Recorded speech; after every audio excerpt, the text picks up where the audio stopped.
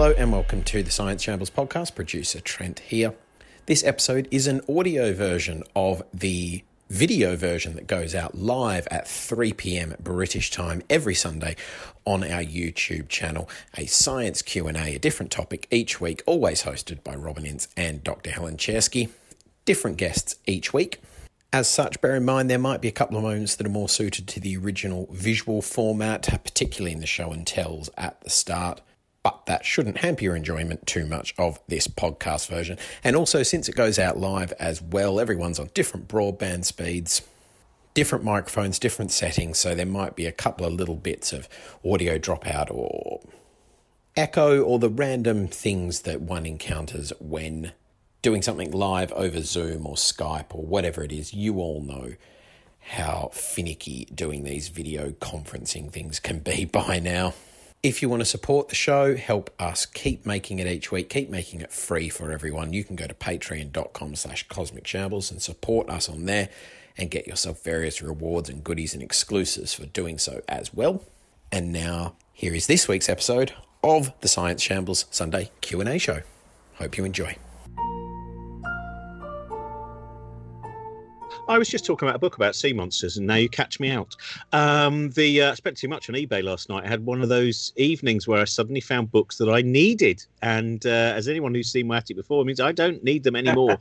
It is going to properly break down the cultural differences in various different places where sea and lake monsters have been observed. So look forward to that Sunday Science Q&A. Fantastic. Anyway. Welcome. I hope the day is going okay. We're sorry we're slightly late. We've got a slight problem with Erica McAllister's connections. Any of you who heard our fantastically enjoyable, to me anyway, episode of The Infinite Monkey Cage about flies will know that Erica was on that. And many of you wrote in to say, could you have given us some kind of warning because I was eating a sandwich? And then we got information about flies, which was frankly vivid in people's imagination and in its rather grotesque nature. But we are also joined as well by Matthew Cobb. I'm going to introduce him. He's been on the show a couple of times before and on many other things done as well. And Czerski with us. I will run through a few things before we actually get started. There's the new video is now up. Last week we were talking about bubbles and the frothing of milk, and Helen. Now, if you go onto Cosmic Shambles, and I will tweet it again afterwards, and I'm sure Helen will and others as well, you can see all things about the different, the nature of bubbles with different milks, etc. Will be fully explained. For those who are hungry for that information, we do use non-dairy milk at times, so those who are lactose intolerant are able to watch at least some of that particular film. Also, just quickly mention Patreon. We've got, if you can support us via Patreon, many of you do support us via Patreon already, but if you are able to, that is fantastic, because it does appear that it's going to go quite a long way through this second year of pandemic without us being able to do the job that most of us actually do, certainly Trent, myself, Josie Long. And your support means we can still make stuff, and we're making more stuff than we've ever done before. I've got a new series called Tips for Existence that's coming up very soon, and that's talking about finding meaning and purpose in what appears to be a meaningless and purposeless universe. And I've got people like Tim Minchin and Neil Gaiman and Nicole Stott and Anne Drean and Francesca Stavrokopoulou and Anil Seth and many others on that. And we're also still doing the Uncanny Hour series. And if you want to hear a free sample of the Uncanny Hour series, that is actually up at the moment. That's about horror movies and strange ghost stories and things from television, and it's the Alan Moore and Stuart Lee and Reece Shearsmith and Kayla Janice and Joanna Neary and lots of others on that show, so you can find that at cosmicshambles.com. And as usual, Marion Keyes, by the way, was the guest on this week's Book Shambles, which is up at the moment, and she was utterly brilliant, and I genuinely entirely changed my idea of what her novels were like, what they were about, and she as a person is just fantastically curious and passionate about ideas. So if you get a chance, listen to Marion Keyes' episode of that. Let me just check the other things I haven't told you. Next week, sharks. We were going to do it this week. We're going to do it next week instead. And we've got Steve Backshall for that, and shark researcher Dr. Georgia Jones as well. Also, our friend Dr. Kevin Fong, who you may know from such shows as 13 Minutes to the Moon, which is one of the greatest series, if not the greatest series ever made, about the flight, the Apollo 11 flight flight to the moon. Kevin is also a full-time doctor as well, and has been very much working on the front line, and is someone who's really worth paying attention to, because of course there are so many columnists and hacks and tweeters with all manner of opinions about what's going on in the pandemic, and Kevin is someone you should really listen to, because Kevin is working in the hospitals. He knows what is going on, and go and have a look at his Twitter, because he's also put up a really good infographic basically explaining stuff about ICU and other kind of intensive care situations as well, which are currently going on. So have a look at Dr. Kevin Fong stuff. And Helen's Christmas lectures are available worldwide. That is everything covered. Helen Chersky, how are you? I'm doing very well. You just reminded me of my favourite thing about Kev, who's a good friend of ours, Kevin Fong. And he told us this on stage a few years ago at Latitude, when we were allowed to go there. And we were talking about people who deny that humans went to the moon. You know, the people who go, oh, it was all a fake and no one ever saw it happen, and they faked all the TV coverage and all of that kind of stuff. And he said that he was in the back of a taxi, and the taxi driver was, you know, giving him all of this about, oh, they all made it up. There's nobody alive actually saw it. We're all just relying on this footage. And his response to this is one of the reasons why he's great. And it is one of the most brilliant things I've ever heard. He said, oh, do you think so? That's interesting. I think that's about the 1966 World Cup, you know. I don't know anyone who was there. I don't know. There's all this footage that's a bit grainy, don't really believe it. And it's just, and he had a really, and it was just such a good way of and then he said the guy went very quiet, as I remember anyway. So yes, that is such a great, do you know what? I totally forgot about that. And that's so brilliant. He is such a good person. And as I said, do follow what he's saying at the moment and the reports he's giving, because he's just a really, and also the first time we had him on Infinite Monkey Cage was when Brian Blessed was on as well. And I knew what Brian Blessed called him when he stormed on stage, because I know that some children may be watching as well, and I don't want you to embarrass your parents because they'll feel embarrassed. You'll be fine with the language Brian Blessed used, but frankly, in the radio theatre, it was a rare event to hear that kind of language so passionately spoken. But because it's Brian Blessed, it was entirely allowable. Helen, do you want to do your day in science now, or should we do it halfway through? I can do it now. Well, because it sort of leads into the topic we've got today. So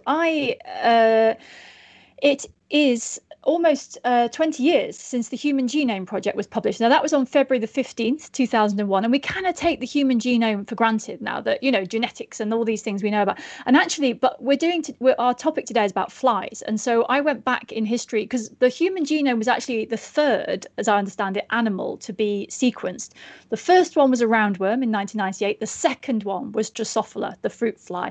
And that's where I went digging in the literature, because the Human Genome Project is quite recent, but the fruit fly is like right in there at the beginning of so many genetic studies. And there was this guy called Thomas Hunt Morgan in the early 1900s who didn't believe in Darwin's theory of evolution. He didn't believe that the small mutations could add up and be selected to cause evolution. And so he did what a good experimentalist does. He went nosing about in the lab, and his animal of choice was Drosophila, because you can breed them quickly. They're everywhere, basically. And he's the one that picked up on that thing that we probably all heard about in biology class, the thing about the red and the white eyes, and that there's an inherited characteristic that you can follow down through the generations. And he found it was sex-linked. He set up this thing called the Fly Room at Columbia University, which is just a brilliant name. And so he went digging around. And so from being not believing in Darwin's theory, just 10 years after that, because he believed his own experiments, he wrote the book that basically set up the new genetics, where chromosomes were taken seriously and sex-linked traits were possible, and this idea you can have two genes next to each other that kind of get inherited together, that's a thing. And so and he won the Nobel Prize for all of this in 1933. And I love the idea that he completely proved himself wrong. And he is now, you know, recognized rightly as a very good scientist who did lots of things. But everyone forgets in science that it's not wrong until you've got your kind of ignoring the evidence. And he didn't believe it intuitively. He went looking for the evidence, and he proved his own first ideas wrong. And then he went on and, was very public about those ideas. And Drosophila there's been 6 Nobel Prizes based on fruit flies, work done on fruit flies. They are fantastically useful. The reason the genome is interesting is that we share, I think, about 60% of our genes with fruit flies. So we're not that far off. They're a useful study. But one of the things, there is a brilliant book written about his lab, and there were a group of, they were all men, who were doing these studies on flies and breeding them to learn about genetics. And the book is called Lords of the Fly, which I thought was just excellent title. So that's my bit of history, that the fruit flies, this simple thing that are everywhere, they were the way in to all of this genetics, and the Human Genome Project built on, and lots of other genetics projects built on that work. So yeah, that's my bit of science. Brilliant. And it was something the other week as well, which is, unfortunately, it seems that a lot of the science curriculum in school doesn't have enough time to talk about mistakes and when things are wrong and the importance of being wrong. And that one day we'll do a full show just on those different kind of ideas curriculum. But that's such a great story of being confronted with being wrong, and rather than saying I'm going to double down, going, oh, this is going to create a very interesting story in my mind now, which is even more interesting. We're joined by Erica McAllister, who is a senior curator at Natural History Museum, as I mentioned before. She was on the first episode of this series of the Infinite Monkey Cage, and it's, I would say, of all of the shows of the 150 shows that we've done, it's certainly in the top 5 for the greatest amount of reaction. People really, and there we go. And you think she was a physicist by that cat appearance, but she's not a physicist. She definitely is. But it is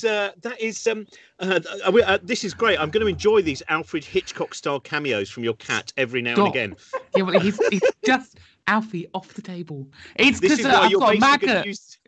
It's a maggot. He's really addicted to the maggot, and he keeps, because it smells nice to him. I don't know why, and so he keeps coming up to the maggot. I'm like, oh, I'm gonna have to throw the maggot away. Sorry. So, which is your show and tell? Yes, the hello. maggot or the cat or something else? Oh well, I've got a proper maggot, which is like, and then I've got, as everyone has, some really cool pictures of flies. So, that's great. Can we see that? Can you show that again? That was fantastic. And how is that a piece of artwork? Is it a drawing from a microscope? No, that's a photograph. It's a photograph of one of the flies that I'm studying in Dominica, and we're looking at the interactions, because these live on bats, and we're looking at the interactions of these species, what species we have, and whether they're host specific or whether they go on different species of bats. So, but they're amazing because they obviously haven't got wings or halteres, or 2 out of the 3 things that we use to describe a fly. They just don't have those features. And this is what I love about flies, is they're just so plastic when it comes to their morphology. They're really quite fun. Their genetics, Matthew could tell you all about, and how exciting they are. But it's the end result. It's this external morphology that is just so freaky with flies that you can't help but love. And how big is it, that thing, for real? I mean, I assume that's too big for a bat. Yeah. No, I mean, they are maybe, some can get to about 1 centimetre. I mean, they're really big ones, but most of them obviously. The face, don't they? That beautiful image it's in the Wildlife Photography of the Year, Putra, who did it, and it's this enormous bat fly creeping down the face of a bat, and it's the stuff of legends. Some people would say nightmares, but nightmares, legends, same difference. And it's just really amazing, and most of them will stay associated with their bat their whole life. They're completely adapted to staying on it. They've lost all their thoracic muscles because they don't need the wings. So a lot of them, their head, when not feeding, pings back. And so they really do have this kind of absolutely strange spider-like quality about them. And when you're trying to pick them off the bat, they do run around like drunk spiders.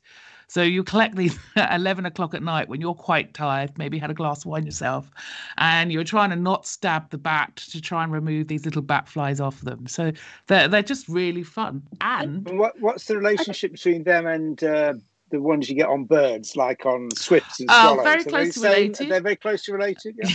Yeah, he's pushing the maggot off the table. Sorry. You know how cats do that? Gently push stuff off the table. Stop it.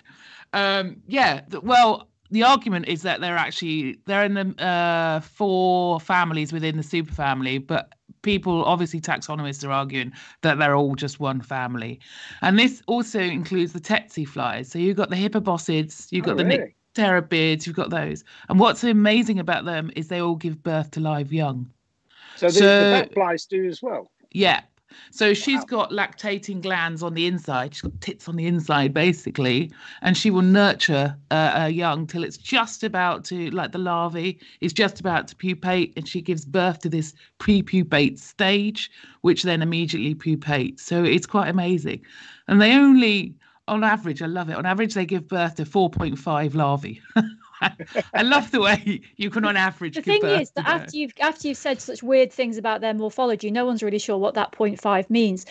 But my question was about, like, so is this a parasitic relationship or is this symbiosis? Like, does the fly benefit the bat in any way, or is it just an annoying thing that follows it around? It's annoying. It could be annoying. I mean, there are some flies that have a more commensal, a more mutualistic relationship with their host. So the bee riders, which are, again, equally adorable, they look like little teddy bears. They've basically got rid of all the features that look like a fly, and they hang around on bees, generally a queen bee. And the queen bee is a very messy eater. And what they would do, they would climb down and they will remove all the food around the mouth parts of the queen.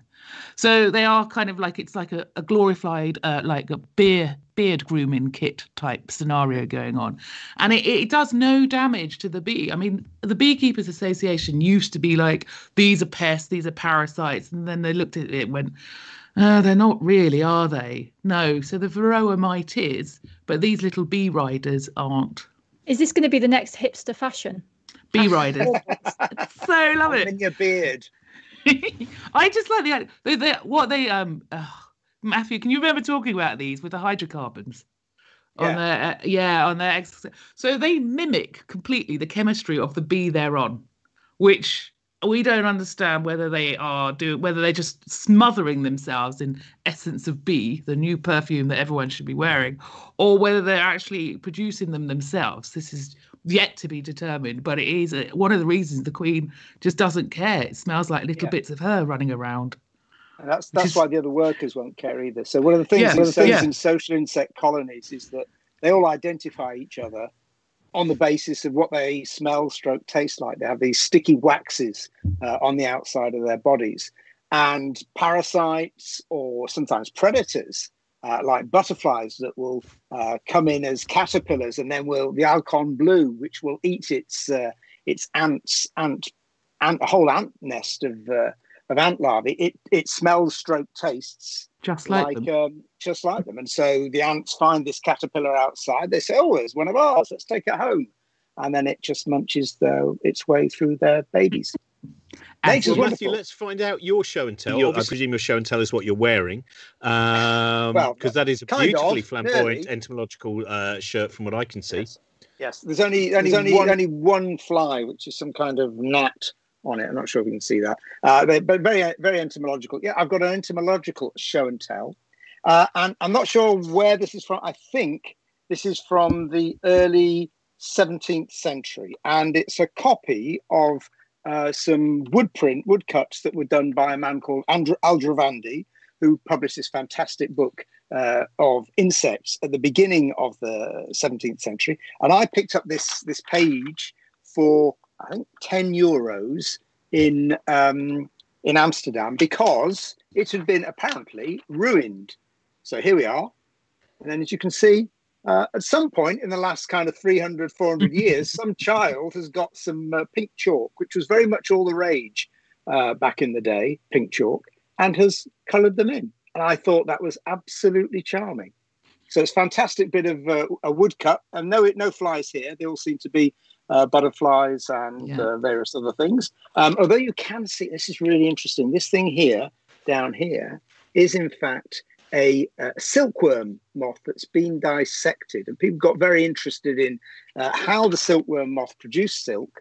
And one of my favorite scientists ever, Jan Schwammerdam, he used dissections of the silkworm caterpillar to show that caterpillars and moths or butterflies are the same organism. Because until the middle of the 17th century, people thought that when the caterpillar pupated, effectively it died, because if you snip it up, there's a load of mush inside. And the outer, just like the caterpillar had come from mush, so too the butterfly came from decay. But Swammerdam was able to show that wasn't the case, because in a silkworm moth, a silkworm caterpillar, which is about the size of your finger, you can actually see just before it pupates the soft forms of the adult, the head, the wings, the antennae. So he was able to prove that they were the same organism. That's fantastic. It's a lovely thing. Lovely thing is that woodcut, where when things become worth less because they're damaged, and I find that as someone who collects a lot of books, and to me the supposed damaged book is often more, like ex-library books, which are worth far less. But to me, there's something. I've got some lovely, I've got a first edition of Ursula K. Le Guin's Earthsea trilogy. I have just started listening to that on audiobook today. Brilliant. Oh no, we're going to prove synchronicity and destroy the laws of physics again. No spoilers. But it's the book. I picked up very, very cheap because it's covered in library stamps. But to me, that's an utter joy that it has the imprint in the same way on that woodcut. The fact that there is someone else's mark there. There is something else. It's not just graffiti. It's a anyway. That's just my ridiculous thing. Our library is full of that. It's people who've written across their own books, which is amazing. And what we also do is everyone who, when they publish a new species, they send us the PDF of the original copy. And then a lot of people will take that printed out PDF and scribble all over it, saying, actually, I think the author's wrong there. I think they've missed this diagnostic feature here. So these themselves become as important. We really do have to rely on them. And I love it. Swammerdam was very good at doing that, wasn't he, Matthew? He just wrote all over his books. He crossed things out. He has this diagram of a mosquito's wing, crap. And so he just stuck over it another drawing of the wing, which was better. And so, all of these little edits and scribbles and things like that are really useful.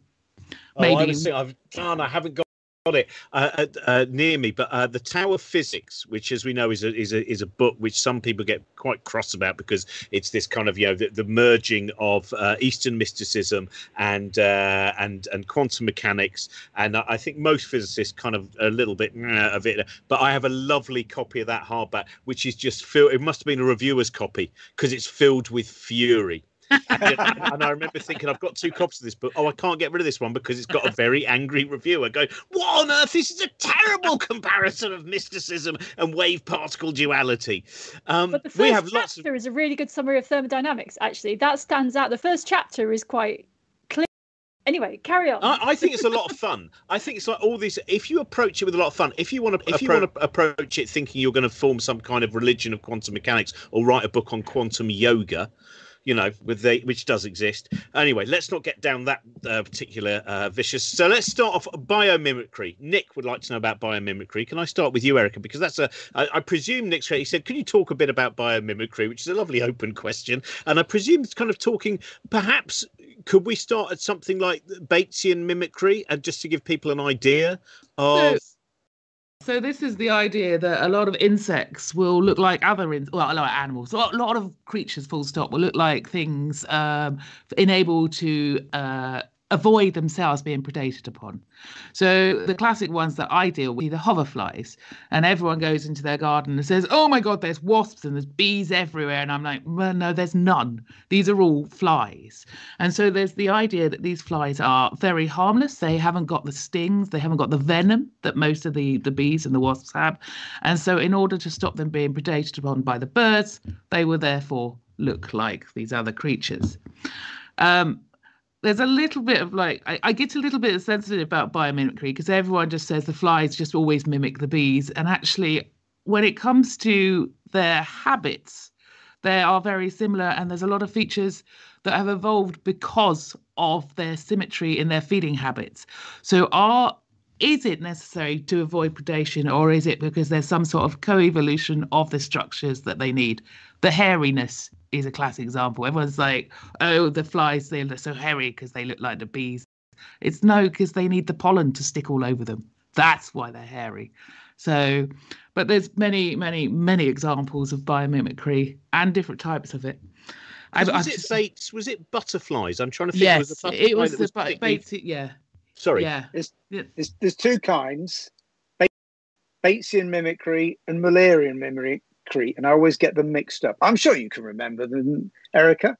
No, I always get confused. It's because I don't like it, and so I just kind of like, because a bait is, and that's how it's easy for me. That's just when you get a straightforward, like the hoverfly. You look like a predator. Or you look like something that can sting normally. You use their warning colours. And sometimes their behavior. So some of the hoverfly mimics are absolutely extraordinary in the movement of their abdomen, which makes them really look pretty threatening. Moths do this. They'll look like all sorts of hornets and stuff like that. But they don't have the sting. And then there's the other kind, which is where you get completely different lineages converging on the same form that neither of them they're kind of piggybacking on each other, and they end up with the same. Again, you get this in butterflies. And is that Müllerian mimicry? I can't remember. Look, people, Google is your friend. Just go on there. That's Mueller. Muller. There's a nice picture of him wearing a fez. There's a lovely, obviously the Pepsis wasp is the one that everyone is like, the Schmidt pain index. You know about the Schmidt pain index? He's this guy who let himself get stung by 78 different species of Hymenoptera. On different parts of his body. On different parts of his body to work out which was the most painful. And this is a scale that goes from 1 to 4. I just still giggles at that. And he worked out what the most painful stinging objects or creatures were. And it was the bullet ant and it was the Pepsis wasp. Now, have you seen the ovipositor of a Pepsis wasp? It's about so big, which may not seem a lot to you, but that penetrating your skin, it is very, very painful. And obviously, she packs a punch. So if anything is going to mimic, you mimic this wasp. And there's a completely vegetarian fly. It hasn't even got functional mouth parts as an adult. It looks really hard. It looks like one of these wasps. And then alongside it, where they live, there's this robber fly. Now, robber fly are highly venomous, okay, and they've got new venoms to science. They've got neurotoxins. They can subdue their prey really quickly, and they have been known to take down a bird or two. So it's not exactly like their toxins aren't counted for anything. And yet the three of these things, they live alongside each other, and they all look alike. And I just, you just wonder why. The robber fly, did it just happen to be like that in the first place? And then it was like, well, it just works. All of us. And I wonder if we go back to this area, if we go back in like 1,000 years' times, if every creature looks like this, as everyone realizes that eventually we should all just be dark, black and gnarly as this little area in California. This makes me think about though is there a version of this mimicry for every sense? Because we humans are very visual creatures, so we privilege vision over everything else. But it occurs, I don't know, you're the entomologist, but the sort of their other senses. Why are they not? Are they mimicking each other for their other senses as well? That's what we were talking about earlier on. Yeah. Why? But we mimic smells. I mean, we've talked about the mimicking of smell. Hydrocarbons. So the hydrocarbons. So they would do that. I presume there would be some mimicry in touch, would there?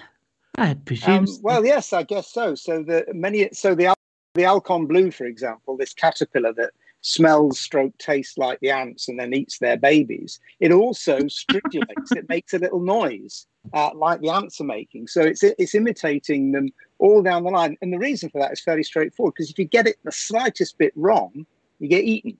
Yeah. So there's a very, very strong selection pressure on any, needing to any animal that isn't pretty convincing is going to get eaten. So they can't move from this kind of mimic, this model, or that's it.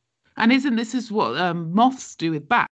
It's the mimicry with the echolocation. So they mimic back the bat call, and they try and make it noisy. Now, I could be slightly wrong here because obviously I don't, but I believe that's what they do. So they kind of frighten the bat, going, "Oh, there's a bigger bat around here. I'm not going to worry about it."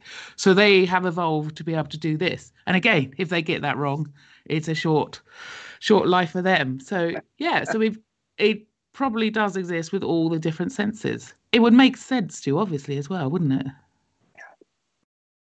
Right, we're going to move on to question 2. because otherwise we're not going to get through all these things. There's so many interesting things there. That's why we normally do physics, not biology. Biology just opens too many, very literal can of worms with Matthew sometimes. Now I'm going to ask you this one, Matthew, because I know that you've looked quite often at kind of simpler brain structures. And James wants to know, do we know whether flies and other insects dream? No is the very short answer, but I think it's a great question. We know that they show what people rather shamefacedly call neural correlates of sleep. Oh, if they go to sleep. So, if you use stuff like that, they go to sleep at night. You often see these fantastic photos of solitary bees clamping their mandibles onto a bit of grass, and they just doze off there. They're holding on overnight, and they just sit there, and they don't seem to react very much until dawn comes, and then they'll wake up and start doing stuff. So they're doing, they've got little brains. They can imagine things. I suspect they can predict where things are going to be. They can predict where objects are going to be in chasing them or whatever, or avoiding them. So there's no reason, I don't think, that they're not actually doing some kind of processing whilst they're in this quiescent state, which looks to us like sleep. I mean, octopuses, which are clearly a bit smart, but they are just clever slugs, don't forget. But they're a bit smarter than your average fly, I'll give you that. But there are hang on, isn't that going to be quite contentious amongst that's what? Isn't that contentious? Fly people? Well, the thing is, octopuses are really clever. They are. It's the smaller ones. Yeah. A pig's clever. Pigs can play video. Do you not see that the other day? Play video games. So the octopus, which is, I'll accept, is cleverer than your average fly. But it is just a big slug, right? Just remember that. And when all these people say, "Oh, they're alien," well, you've got them in your back garden, except they haven't got their foot, because those tentacles, but their foot just divided. The foot, the bit that snail or slug oozes along on, it's just now been divided into 8 bits. Anyway, you'll have seen these. If you haven't seen them, go on the YouTube, dreaming octopus, and you can, some octopuses can change their color quite astonishingly, their color and the texture of their skin. And so somebody's filmed one of these things at night, and it's sitting there and it doesn't care, so it's asleep, and it is changing its color, and it's clearly thinking about something. Now that seems to me like dreaming. If a fly can dream, I'm not sure. I don't think it dreams of your Auntie Jessie turning into a lobster, but it's going to dream of something. It will kind of replay things that have happened, swatting movements coming towards it, or that spider it encountered and it wasn't very happy about. And it'll be doing something. We know that sleep is essential. If flies can't sleep, they die. So people have done it. My mate Jean-Francois spent years keeping flies awake all the time. It was absolutely exhausting. You had to stop them from dozing off. And they don't like it. They don't do well. So what happens without sleep? Because I was reading Adrian Barnes, who wrote an interesting book called Nod, which is a great, very nice little novel where basically it turns out people just they can't sleep. Something has happened on the Earth, and it takes us through those 11 days as people go totally insane and everything falls apart. So I presume when your friend is observing the flies, as they aren't able to sleep, do we see erratic flying patterns, inability to interact with food thing? Yeah, exactly what you'd expect. Their behavior gets more erratic. They get rather sick, and then they die. So they're doing lots of these experiments in the space station. The impact of microgravity and lack of sleep is happening because of the changing in the circadian rhythm. And there's some lovely little videos of these flies that have been sleep deprived, and they are so groggy. Because they just can't process it. So they're not flying properly. They're not doing all of these things. They just look like drunk flies, which is exactly the sort of behavior. They are drugged. That's like when they give LSD to spiders and see what webs they make. That was a bit disappointing. They just then they end up just sitting in the corner and grooving on the universe. But the thing is, we don't know why we need to sleep, but it's clearly a major, at least physiological requirement, and potentially also neurobiological, whatever's going on at whatever level of an organism. There's some reason you need to either recuperate or process or cleanse, and flies, like other insects, are subject to that just as much as we are. Brilliant. I'm going to throw now a question from Stanley. His 5-year-old wanted to know this. Said, why is ice cold and fire hot?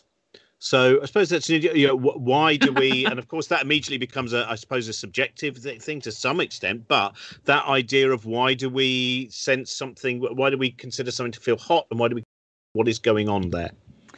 So the answer is that deep inside the molecules and atoms of whatever it is you're talking about, there is a lot of stored energy in vibrations. And so if you imagine the inside of ice as a crystal, and it's got lots of atoms that are sitting in a fixed network with each other, and they're all jiggling a little bit, and there's energy in what they're doing.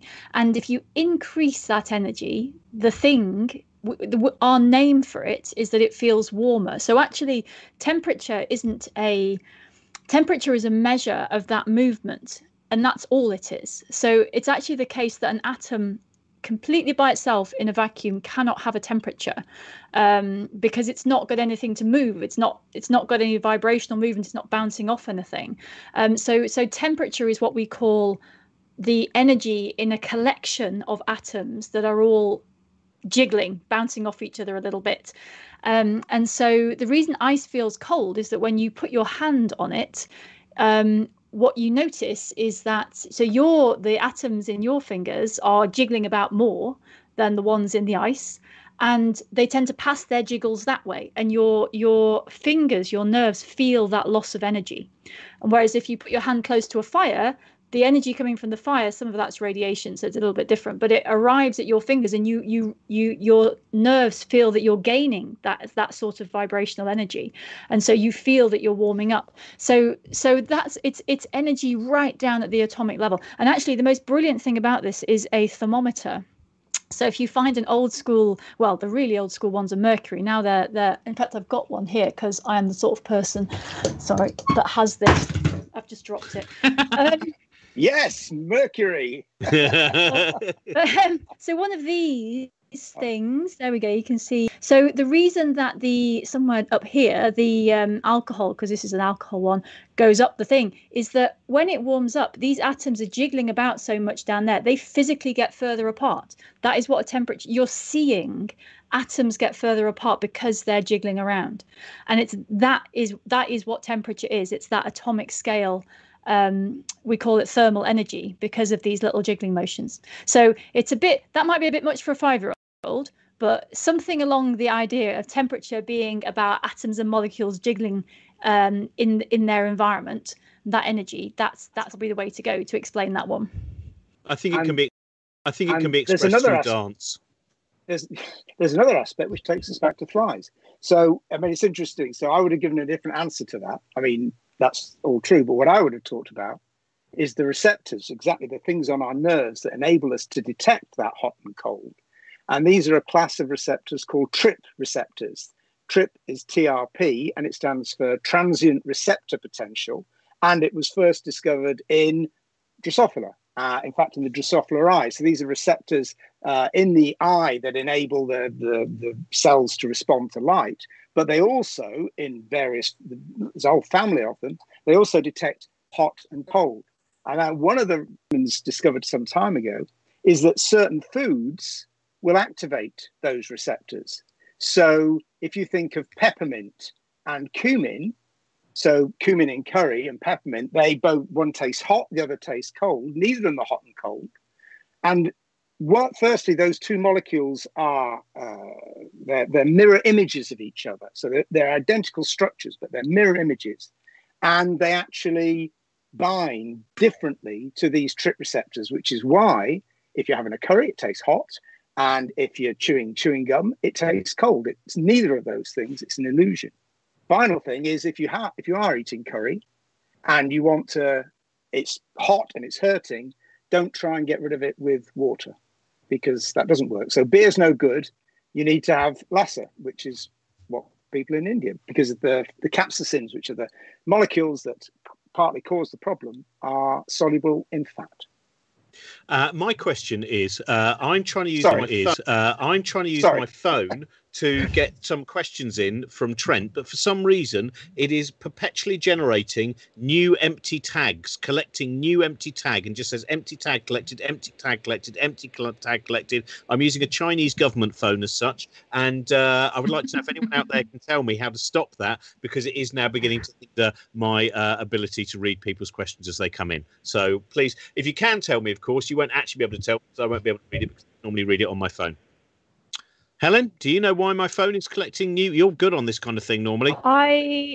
My phone has never done any things, but maybe Trent can pass them on to me and I can pass them on to you if maybe we can get there by passing things along the chain, like passing notes in class, basically. That would be very useful. So now this one is, I would say, a classic one that Erica, you have probably answered more often than once. I would say this from Spider67, who would like to know: do wasps serve any functional purpose? Yes, they serve as much purpose as humans do. But if you were talking about their ecological role, they're amazing predators. Okay, so they're a gardener's best friend, because they go around getting rid of a lot of the species that we would call pests in the garden. So they are the females. Obviously, it's just the females, because they're the ones that have got the modified ovipositor at the egg-laying tube. That is the sting.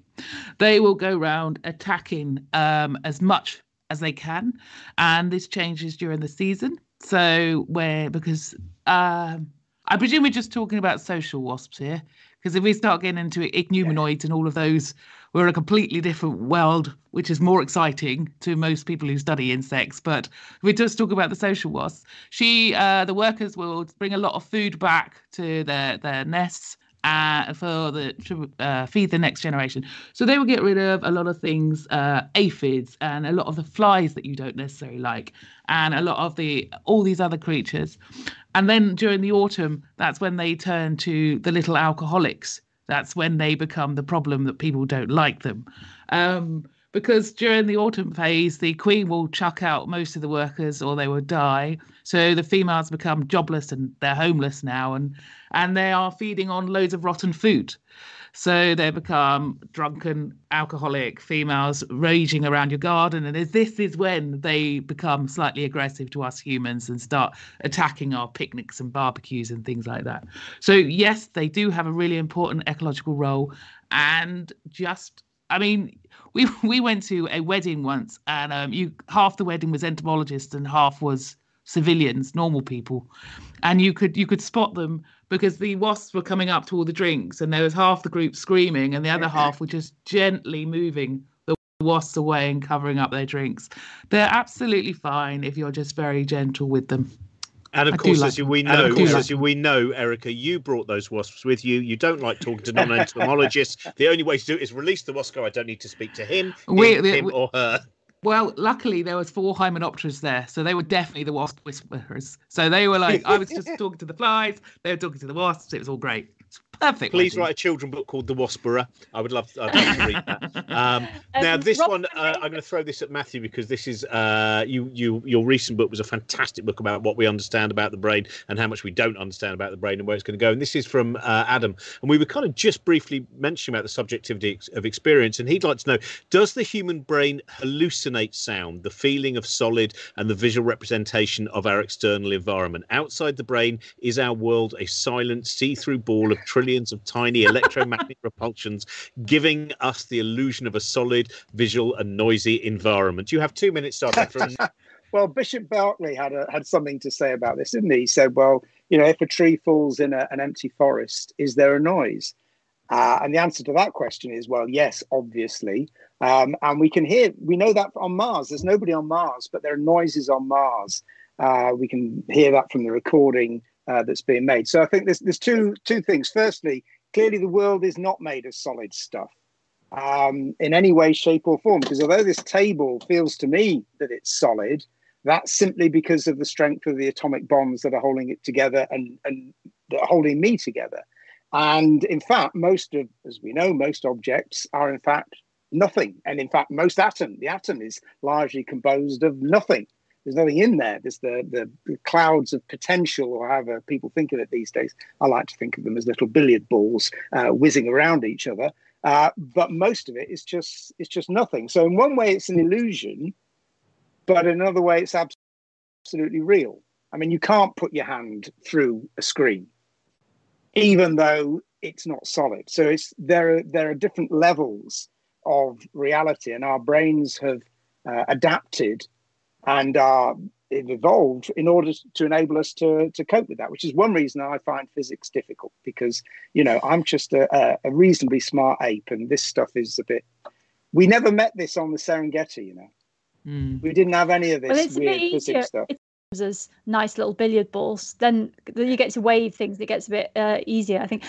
Robin, I'm getting questions coming through for live, so when you want some live questions, please do. Let's have a live question. That would be great. Well, there's one here from EV Guy who would like to know whether biting flies do or don't bite, and do any of them use anticoagulants like leeches and vampire bats? Yes. What do biting flies bite? I guess that's perhaps the first question. So an adult fly cannot really bite. It can slice. So, for example, if you've been attacked by a horsefly, you will know the painful bite. Well, they call it bite, but it's got some slightly sharpened mandibles, but they are still suctorial, so they can't actually bite into their food. So it slices your flesh and laps up. When they talk about mosquito biting, again, you've got these stylets that form this long proboscis. At the very end, it's got a serrated edge, but it acts like a pneumatic drill, and it gradually gets through your skin that way. So again, it's not really biting. So the term biting fly is a bit of misnomer. Mosquitoes, yes, to anticoagulants, because obviously she needs to suck up the blood. So she is definitely releasing that. And it is often that causes the reaction that we don't like. Yeah, and it's also that's when she's gonna accidentally inject the plasmodium or the virus that will cause the disease. And on the end of that stylet, there's an astonishing video. One of these, some scientists have recorded this stylet, which you think of these things as being kind of rigid, but it's not. It's flexible, and on the end, she must have little taste receptors, because she can wiggle and get it right into the tiny capillary, which is where the blood is, and then absolutely, it's amazing, the videos of this, because it's totally flexible. I mean, absolutely, we don't think about this needle being flexible underneath our skin, but it is able to go around. And this is one of the things they're using for the development of smart needles, the idea of developing these sort of needles to enable us to get round really sensitive organs or tissues underneath our skin. So this biting mouth part, as it were, that everyone hates, actually might turn out to be a medical marvel. And even the vibratory mechanism of her proboscis is what we're using again for developing nice needles, enabling to pierce your skin with so much less force. So again, this is quite an important thing. We're thinking about mass vaccinations at the moment. Can you imagine how much nicer that would be with a mosquito mouth part? That is fantastic. I love the images you placed in our heads with your use of language and mosquito mouth parts. There is, as usual, Cronenbergian. Another question for this, Matthew. You're going to wish you hadn't written that blinking book about the brain when I ask you this one. What is the simplest brain-like structure required to be able to manifest consciousness or awareness? No idea. Well, I bet. Well. Okay, awareness, that's probably, I mean, awareness depends what you mean, but conceivably just two neurons. So, you know, one of the things that people often think about is learning.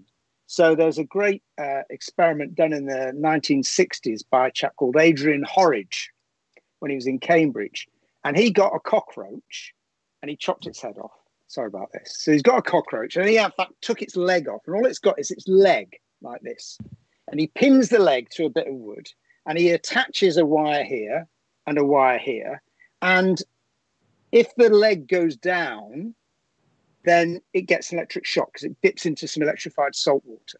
And so this little circuit of just a few nerves will very quickly learn to keep itself out of the water. There's no brain involved, no ganglion, no nothing. It's just a series of neurons. It will learn positional information. So it's aware of the shock and it knows what to do to stop it, and that's no brain involved. So I don't know, there's probably about 4 neurons in there. That's probably the bottom the absolute minimum. Or you could even argue 1 neuron. So if you can see a photon of light, or you can smell, a cell receptor that can smell an odor or can taste salt, is that aware? I mean, if you want to get philosophical and say, yes, I've got to have a little maggot in there sitting thinking about it, or a little mini me, then the answer to that is I have absolutely no idea. And you don't have a mini me or a mini maggot in your head. So maybe I think I'm not the foggiest idea. But your definition. I was just going to say, those little boys I used to hate who lived on my road when I was growing up that would pull the legs off insects because they thought it was fun. They apparently all grew up to be entomologists in neuroscience. Yeah. Well, wait. We don't pull legs off for fun. I just want to qualify this. I did get told off by a boy once who told me I was disgusting because I cut the wings off flies. And I was like, but they're dead. I'm not doing it. Although I have accidentally pulled the genitalia off flies when they're alive. But these things happen. But there are some really gruesome stories about early experiments with insects.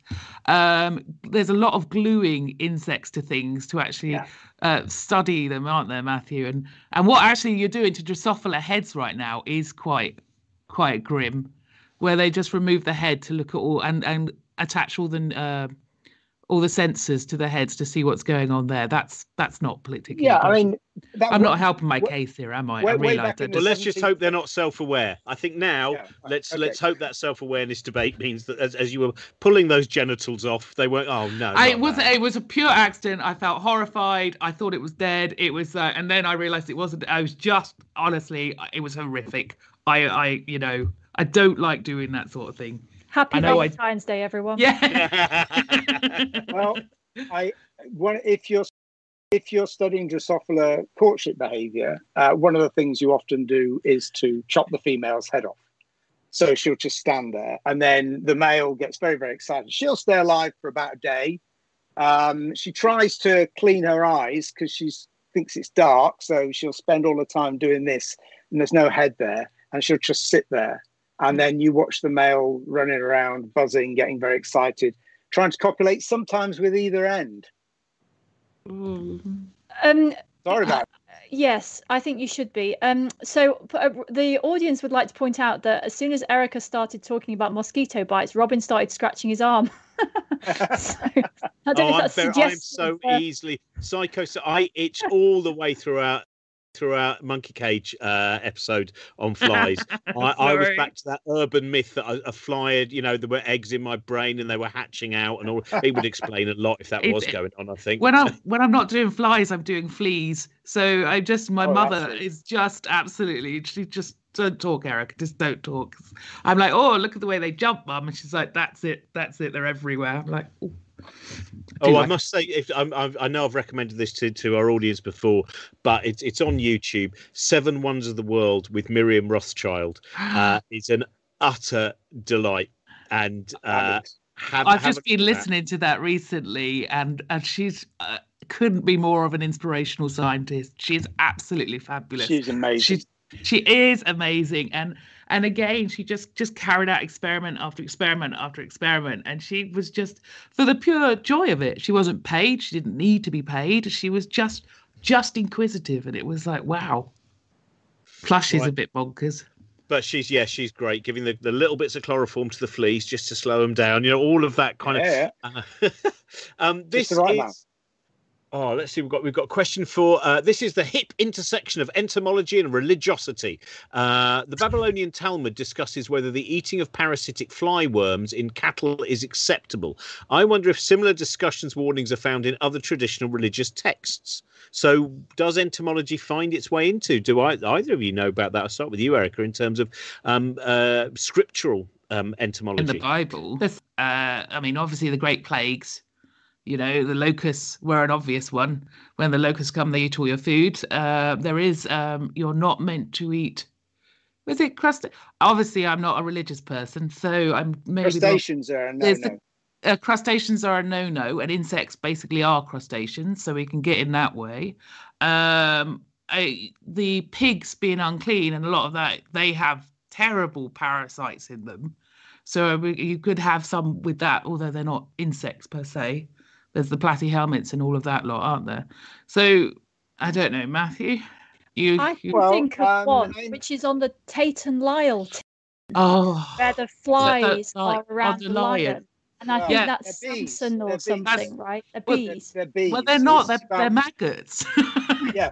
So ancient people of all sorts, both religious and non-religious, had all sorts of stories about where life came from. It goes back to what I was saying earlier on about the silkworm. And everybody thought, Aristotle argued this, that big stuff appeared in the usual way, the way we know, but little stuff, what he called bloodless animals, and that includes flies and bees and all that stuff, that generates from decay and so on. And what it says on the Tate and Lyle thing, which is from the Bible, is out of strength came forth sweetness. And the claim is that there's a dead lion and a load of bees have made their hive in there. They wouldn't. And then you can get the honey out of there. But people like Virgil have fantastic recipes for generating flies. You get a cow, an ox. Let's get an ox. You killed it. You buried it. You left it with its horns just poking out.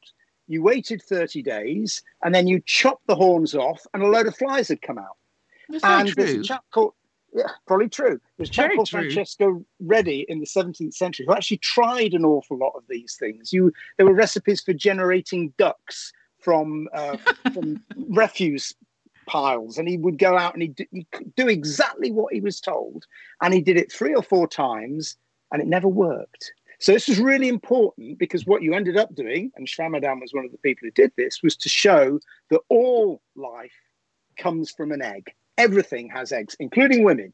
Swammerdam was also one of the people who was able to show that in the late 17th century. So there's this kind of unification of the natural world. And to get back to the religious question, Swammerdam's motivation, because he looks incredibly materialist to us, he thought that this had to be the case because God was perfect and the world was perfect. And anything that was kind of random, like stuff coming out of nowhere, that couldn't be true, because that would mean that God hadn't created a perfect world. So although his method and his conclusions were materialist, his motivations were a very, very strange form of Christianism, which involved Adam and Eve being hermaphrodites and all sorts of strange ideas.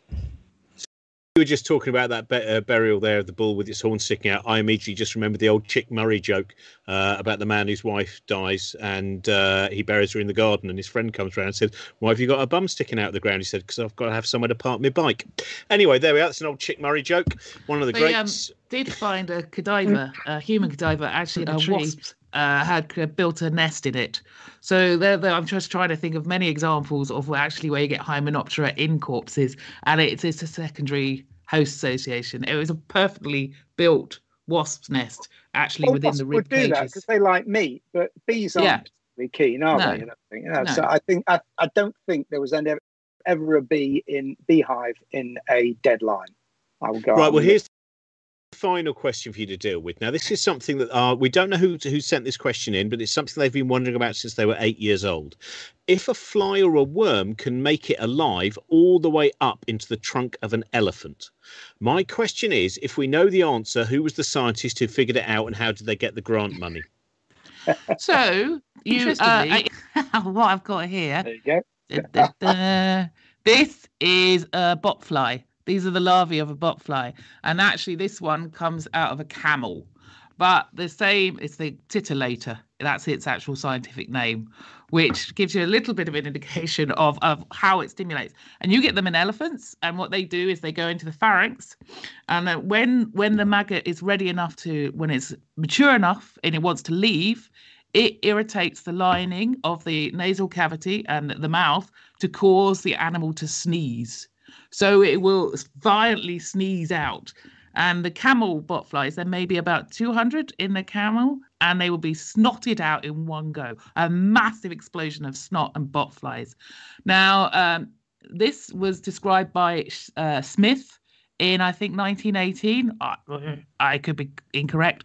But yes, we have been studying these botflies for quite a while. That's wonderful. What a great way to end, because I think it took us a long time to get to something that will put people off their tea. We got there a lot quicker with Infinite Monkcage, but now it's 4:00. It's tea time. We've got the sneezing camel. We've got the botflies, hundreds of them. That's wonderful. thank you both for joining us today. That was one I highly recommend. Erica's book, 2 books on flies, which is natural history. They are, as well as the stories, which are utterly fascinating. The photographs are so beautiful, and again, it's that close-up world of seeing, that beautiful microscopic work. Matthew's book on the brain is absolutely wonderful and so interesting in terms of understanding the human mind and all of the work yet to be done about that. So highly recommend that. Helen, I will see you back next week with, as I said, next week's show is all about sharks. And that's Steve Backshall and also Dr. Georgia Jones. And Helen will be back with us as usual. And reminder of Patreon as well. If you can support us via Patreon, that's absolutely fantastic. We make about 4 or 5 shows a week, some of which are free to all, some of which we do have to put behind the kind of Patreon paywall, but we're trying to make as much stuff available as possible. And I will, if you're bored tonight, I'm doing the Wolverhampton Literary Festival. Obviously, it's all online. And at 7 o'clock, I'm talking to Jed Mercurio, who is, of course, writer of Cardiac Arrest and Line of Duty, amongst others. And it turns out, actually, his A-levels were astrophysics and or physics, chemistry, and mathematics. And he has a very specific cosmological idea of the nature of plot and how long a series can run. So if you're not doing anything at 7 o'clock, join me and Jed Mercurio. That's the Wolves Literary Festival. And at 8:30, I'm going to be talking about my book, I'm Joking, So Are You, with Susan Murray. And it's the first time of the hundreds of events that I've done where I'm actually talking about the book with a comedian. So I'm looking forward to that. Thank you very much, everyone. We'll see you next week. Bye. Thank you very much for listening. Support us at patreon.com/Cosmic Shambles. Check out all the other stuff over at cosmicshambles.com. Follow us on Twitter at Cosmic Shambles or Cosmic Shambles Network on Instagram and Facebook. Bye for now. This podcast is part of the Cosmic Shambles Network.